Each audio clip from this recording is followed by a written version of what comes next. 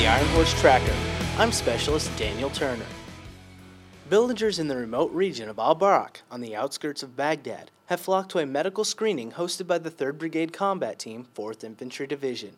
More than 150 residents with illnesses ranging from upper respiratory infections to skin rashes were treated at the Medical Civil Action Project, or MedCap.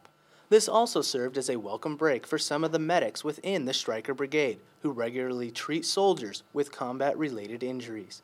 Medic Private First Class Julie West, with the Headquarters and Headquarters Company, 1st Combined Arms Battalion of the 68th Armor Regiment, says this is a good experience coming here to help out. Medical Platoon Leader Sergeant First Class Francis Rose is on his 3rd deployment to Iraq and says he has seen a steady increase in the medical proficiency in this budding nation, and he is glad to see the Ministry of Health has established clinics in the areas.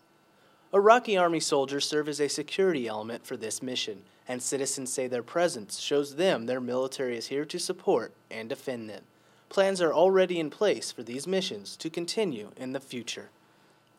While serving in a combat zone, soldiers prepare for worst-case scenarios. Army Sgt. Marshal Pesta explains how Multinational Division Baghdad soldiers prepare for medical emergencies. Soldiers train constantly prior to deployment, and they continue to train in theater for any situation they may encounter. With that thought in mind, Multinational Division Baghdad troops conducted a simulated mass casualty exercise, or MASCAL. A mock siren indicated indirect fire on the division headquarters building. The soldiers quickly check for casualties and evacuate the building. MNDB Division Surgeon Lieutenant Colonel David Rested said the top goal is making these exercises as realistic as possible. It's absolutely critical that we exercise these things because you never know when it's going to occur. The lessons that we learn from today will make it even better for next time, that in the event that this does happen, we have a good response and the best outcome. The soldiers evacuate casualties from the attack and take them to receive proper medical care after performing basic first aid.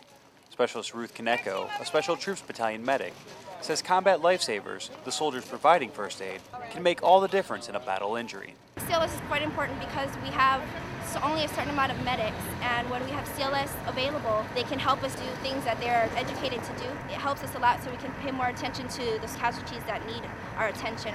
The soldiers will continue to practice these exercises about once a month so they can stay prepared for anything. For the 27th Public Affairs Detachment, I'm Army Sgt. Marshal Pesta, Baghdad. And that's all we have today on the Ironhorse Tracker. Check out our website at www.hood.army.mil/4id. I'm Specialist Daniel Turner, Baghdad.